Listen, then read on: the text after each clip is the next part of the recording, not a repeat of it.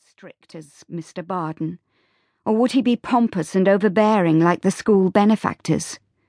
She knew little about him, except that he was 9 and 20 and came from a sheep farm high on the fell. She straightened her chilled back and hoped that she would please him. A clatter of a carriage following shortly afterwards caused Beth's heart to beat faster. It was really happening to her. In a short while, she would be the wife of Edgar Collins and go with him to live at High Fell Farm. She heard the churchyard gate creak, and moments later, 2 people entered the gloomy doorway. She recognized the woman as Edgar's mother, who had visited Mr. Barden to inspect her and ask about her demeanor and habits. Beth thought at the time that Mrs. Collins had put on airs and seemed grand for the mother of a sheep farmer. But although she had looked down her nose at Beth, she appeared to approve of her as a bride for her son. However, Beth soon realized that this initial condescension had not gone away. Mrs. Collins wore black from her velvet cape to her full silk skirts, and her dark eyes glittered as they travelled over Beth's cloak and bonnet. She did not smile. She turned her attention to Mr. Barden and asked, "Do you have the gold?" "After the ceremony, madam," he replied stiffly. "I want sight of it before the vows." "Very well. Wait here for me, child." He went outside with Mrs. Collins, leaving Beth alone with her future husband. Beth looked at him, with a tentative smile on her lips. She had thrown back the hood of her cloak to reveal her cheap straw bonnet that she had decorated with evergreen leaves and grey ribbons. Tendrils of fair hair escaped around her pale face. They trembled in the draught and caught on her lips as she hovered in the chilly church porch. But her blue eyes were bright, and she had a wide smile that showed off good cheekbones, even if it was too late to pinch them for a rosy glow.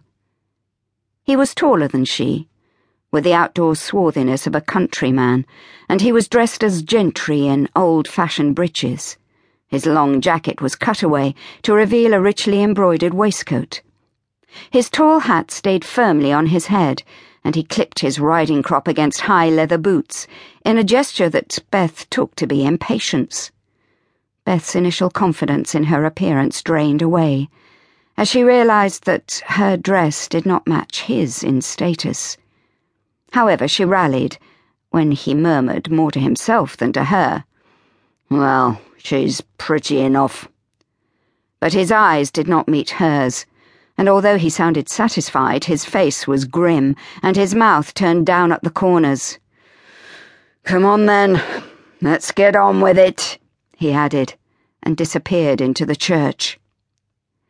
As she listened to his boots ringing on the stone flags of the empty church, Beth did not know whether to follow him or wait for Mr. Barden. For as long as she could remember, she had been obedient to the orders of Mr. Barden, his teachers, and latterly his wife and daughters.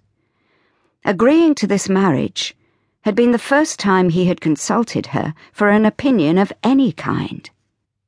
Though it was made quite clear to her at the time that her answer would be yes, even without sight of her future husband. It was a good offer. He was a farmer and she was a nobody, a ward in Chancery, a bastard child, but one with a settlement. Beth had no illusions about this match. It was her dowry that enabled her to be married, and she silently thanked her unknown benefactor for his generosity. There was no point in asking who he was, for even the London lawyer did not know.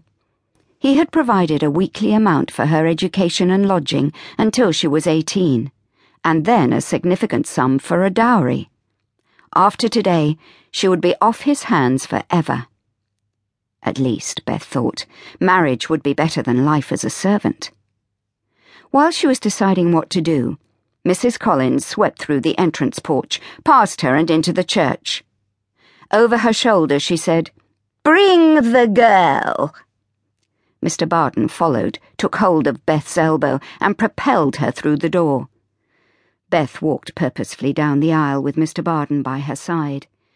She must not show her fear. She rehearsed the vow.